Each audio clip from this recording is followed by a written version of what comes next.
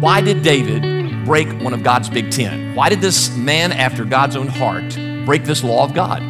He thought he was bulletproof, and in his leisure, he committed sin after sin after sin, and God looked at the life of this man after his own heart, and it displeased him. Learning how to repel the intimacy of sin. This is Moments of Hope with David Chadwick. Two names are synonymous with the Old Testament character King David, Goliath and Bathsheba. One represents courage and the other adultery. On today's broadcast, Pastor Chadwick examines the contrast of the king known as a man after God's own heart. So let's look at the story of David and Bathsheba. In fact, as you look at David's life, there are two major names that are always associated with David. The first one is Goliath. The second one is Bathsheba. The first one signifies great courage. The second one signifies great cowardice. Well, let's look at the anatomy of adultery. If you have your Bibles, turn to 2 Samuel chapters 11 and 12. That's what we'll look at today.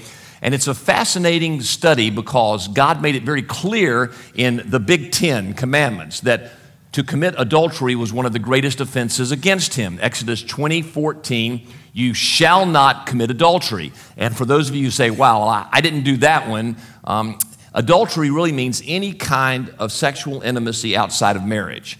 So in our culture that's highly charged sexually, that makes a lot of people have to gulp. You know, God intended the intimacy of sexuality in the relationship between a man and a woman in marriage. So why did David break one of God's big 10? Why did this man after God's own heart break this law of God? Let me give you three reasons that are off the top in our text. First one was he was probably in a midlife crisis, if you will. He was around 45 to 50 years of age when the sin with Bathsheba occurred. Now, I don't know if he opened his robe up so that the hairs on his chest could be seen, and he started wearing gold chains and got a Ferrari chariot to buy and then ride around Jerusalem to make himself feel. I don't know if any of that went on, but he was around that perfect age, that perfect storm when often adultery occurs in the life of men. Secondly, he was tremendously prosperous. He'd gone through 17 straight years of success. Victory after victory after victory against all of his enemies. In fact, interestingly, before the Israelites ever entered into the promised land, in Deuteronomy 17:17, God said, when you have a king, now notice he really didn't ever want them to have a king, but he said, when you do have a king, and your king starts to try to amass large numbers of horses and large number of wives and large amounts of money, beware. And it's interesting, David didn't fall prey with large amounts of horses to have his dependence on military might or large amounts of money. He always trusted God for that, but he did fall prey to the women. He amassed 10 wives, many concubines, harems, if you will. There was something in his heart that did not understand this whole idea of monogamy within marriage.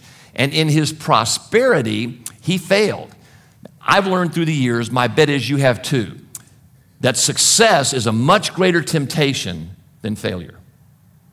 Success is a much greater temptation than failure because when you're successful, it usually leads to the third point of leisure and a sense of being bulletproof.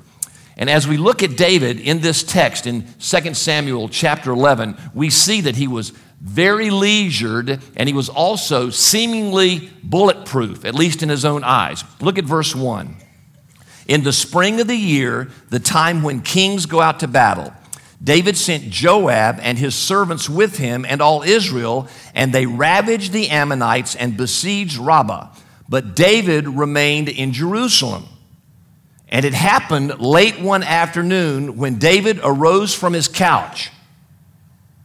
Notice that it's late in the afternoon and David is in bed instead of in battle. The text implies David, as the king who was the general over the army, should have been in battle at this time in his life, but he was rather in bed. He was in a leisure lifestyle.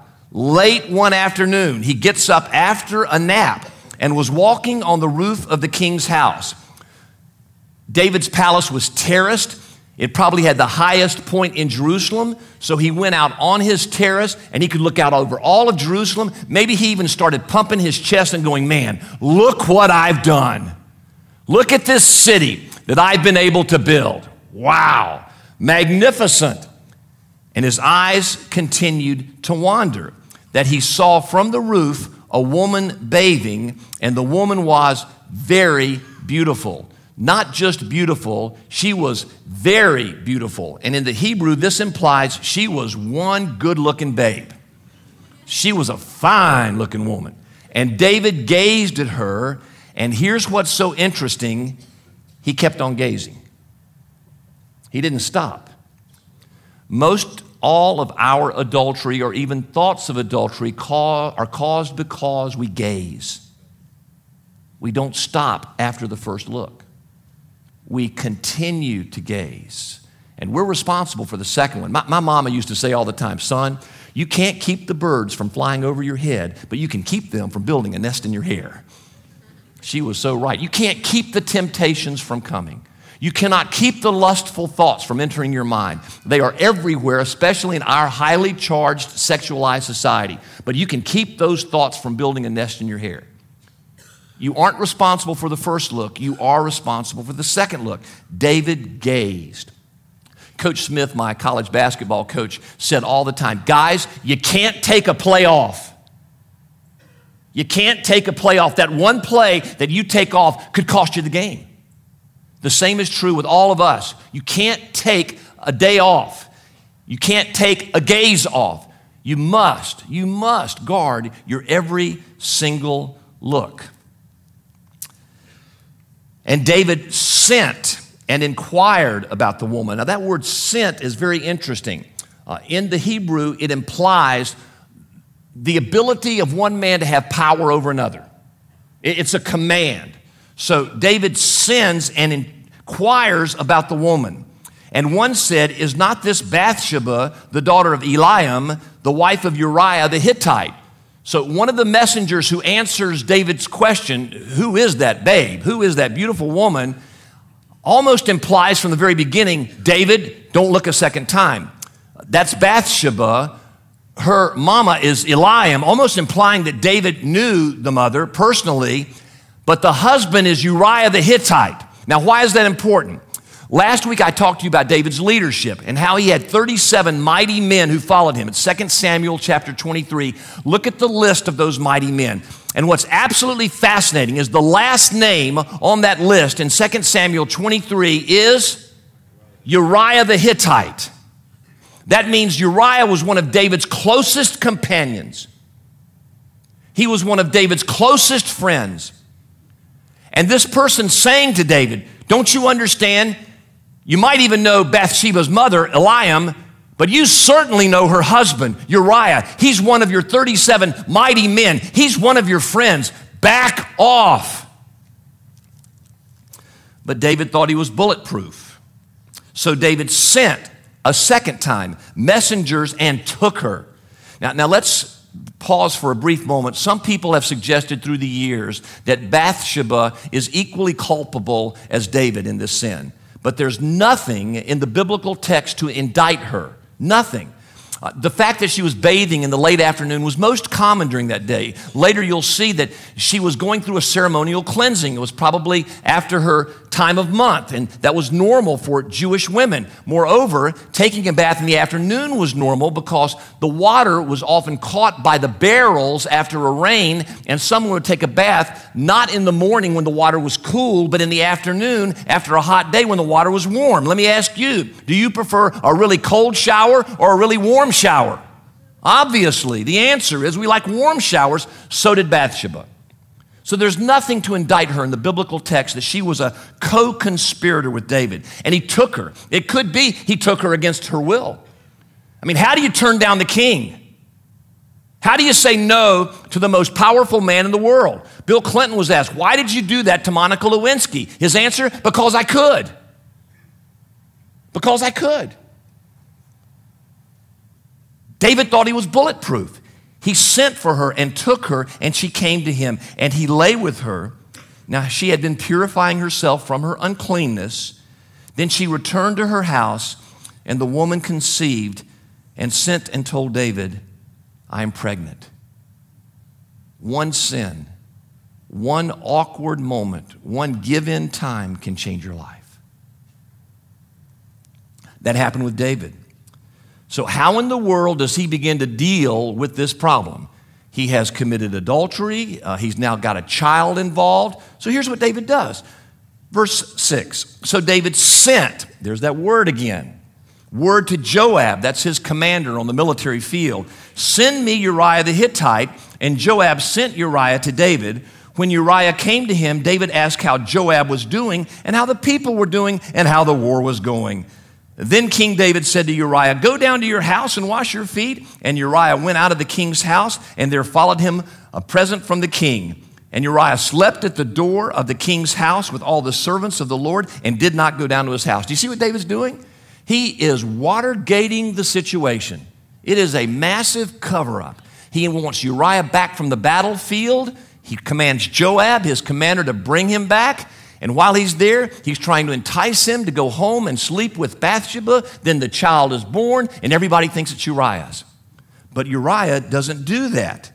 He sleeps with the servants of David.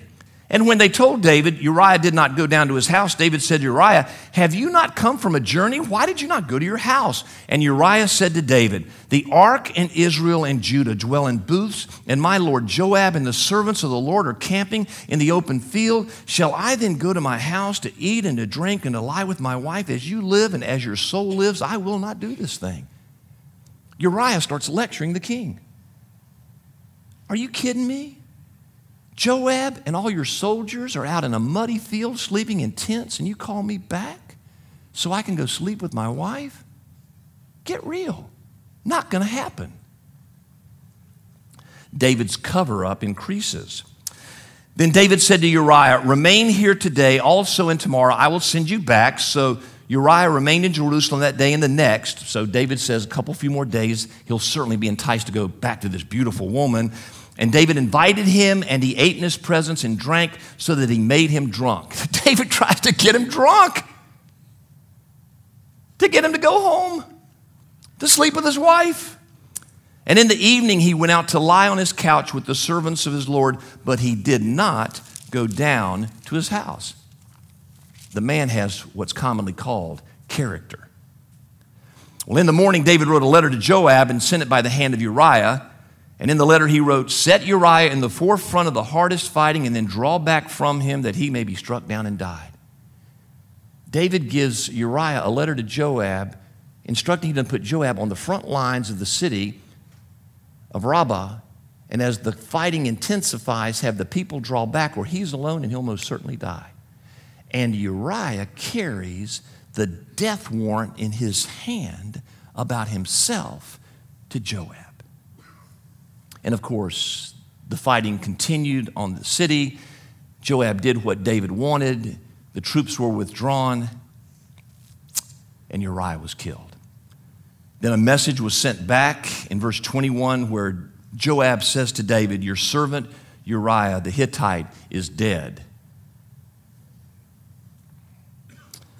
So David hears this message, and in his heart, I'm sure he goes, cover up complete. No more questions asked. But when the wife of Uriah the Hittite, Bathsheba, verse 26, heard that her husband was dead, she lamented over her husband. And when the mourning was over, David sent, there's that word again. He sent and brought her to his house, and she became his wife and bore him a son. But the thing that David had done displeased the Lord. He thought he was bulletproof, and in his leisure, he committed sin after sin after sin after sin, and God looked at the life of this man after his own heart, and it displeased him. It displeased him. I mean, when you stop and think about all the sins that David committed here, there was more than just adultery. If you really look at the 10 commandments, the big 10, which are given to us by God to arrange social order that allows a society to work. if you look at these particular sins, look at all the ones David committed against the 10 Commandments. There was idolatry. He loved something more than God. There was lying. There was stealing. There was coveting. There was adultery. There was murder. In fact, if you look at the list of everything that David did here, the only ones you can't really put a finger on is honoring your mother and father, though I'm sure that Jesse and David's mom would have been greatly dishonored had they known their son done this one. So let's include that one. The only other ones might be graven images. Nothing like that seems to happen. And then also the Sabbath. But we don't know whether David committed this sin on the Sabbath, do we? So the truth is, 8 of the 10 David broke here. Now, in the New Testament, very quickly, one of the purposes of the 10 Commandments, one of the major purposes of the 10 Commandments, not just to be obeyed, it's just you can't obey them to earn your righteousness. They are in response to your righteousness. In other words, you obey the law of God not because you have to earn salvation, it's because you want to prove your salvation. But one of the major purposes of the 10 Commandments is to convict us of our sin, to show us how rotten our hearts are before God, to drive us to salvation. So let's do this that we've done before. How many of you have ever loved something more than God? The rest of you raise your hands, liar, liar, pants on fire. Come on now. All of us have. How many of you have ever broken the Sabbath and not honored it? How many of you have ever not honored your parents totally and completely? How many of you have ever lied, stolen?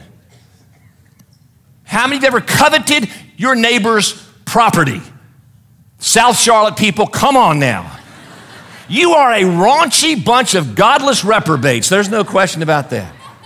But that's what the law is supposed to do. And Jesus in Matthew 5 through 7, in the Sermon on the Mount, takes it to the real place where it belongs. I've said to you so often through the years, the heart of the matter is what, folks? A matter of the heart. And what Jesus wants to do is change our hearts, not outward behavior. And he said, even if you look upon a woman lustfully, you've committed adultery. Okay, how about that one, guys? No, don't raise your hands. I don't want to know, okay? But the truth is, all of our hearts are bent towards selfishness and self-aggrandizement, and we'll see a little bit later why that is the case. So David is guilty. His behavior has displeased the heart of God because he's broken practically every one of the 10 Commandments.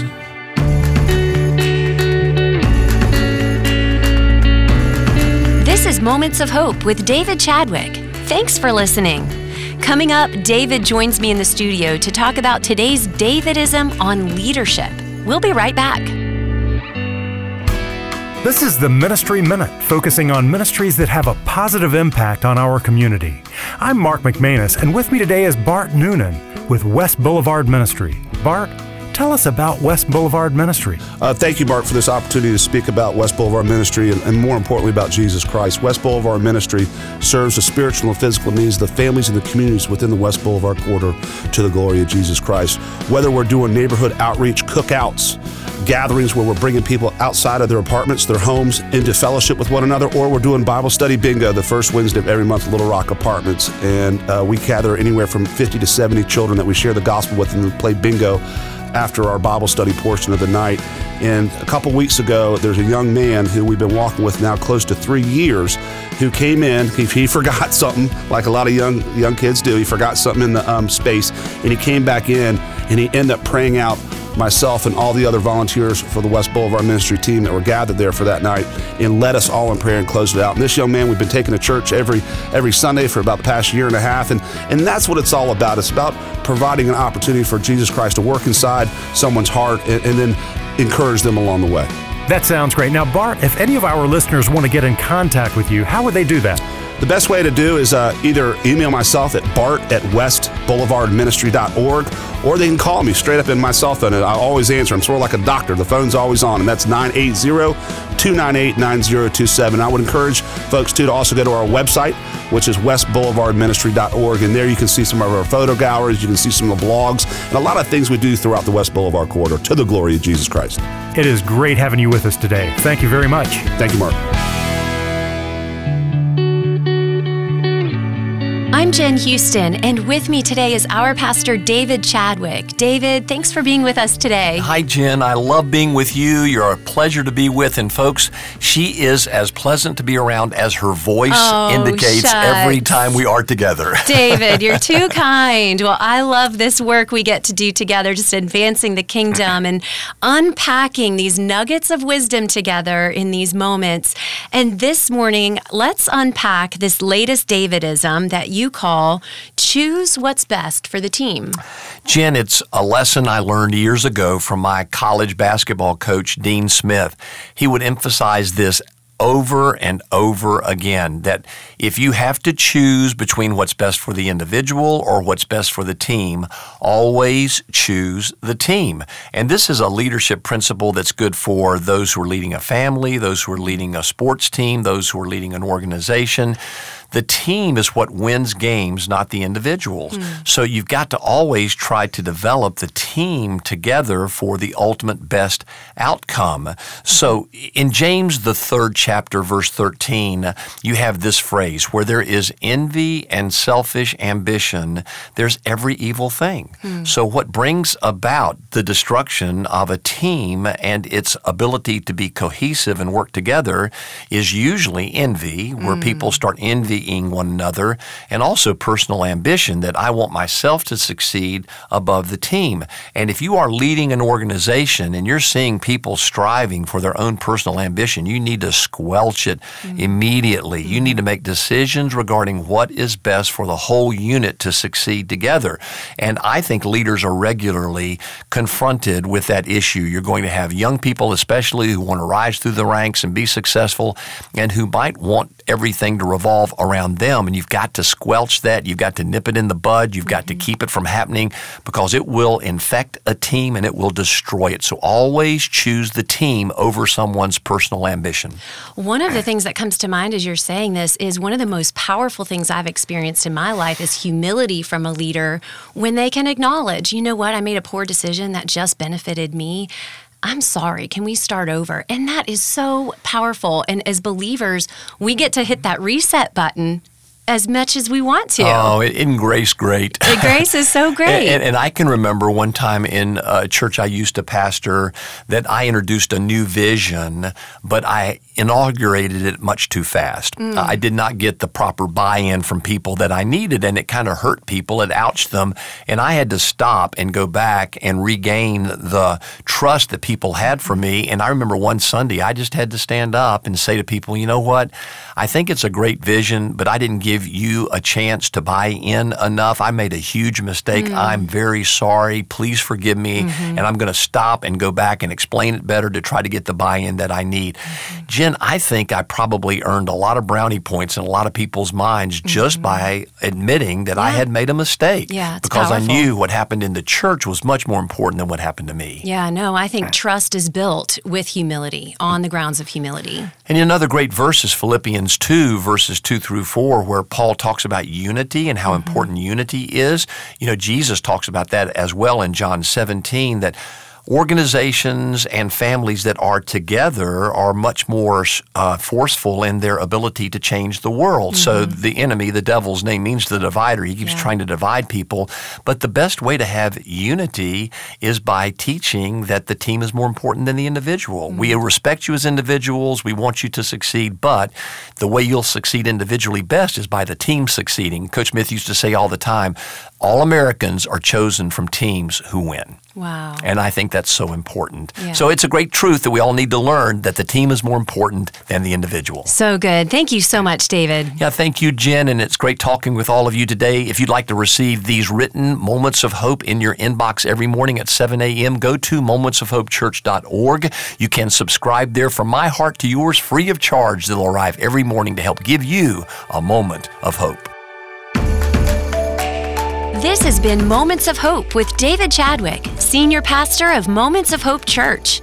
Today's message is from our online worship service, and you can be a part of our service each Sunday morning at both 9 and 11 o'clock by going to momentsofhopechurch.org. While you're online, be sure to sign up for David's daily Moments of Hope, delivered every morning to your inbox. Also, check out David's weekly Hopecast. They're both free and available through our website. Again, that web address is momentsofhopechurch.org. For David and the entire Moments of Hope Church staff, this is Jen Houston asking you to pray for the leadership in our city.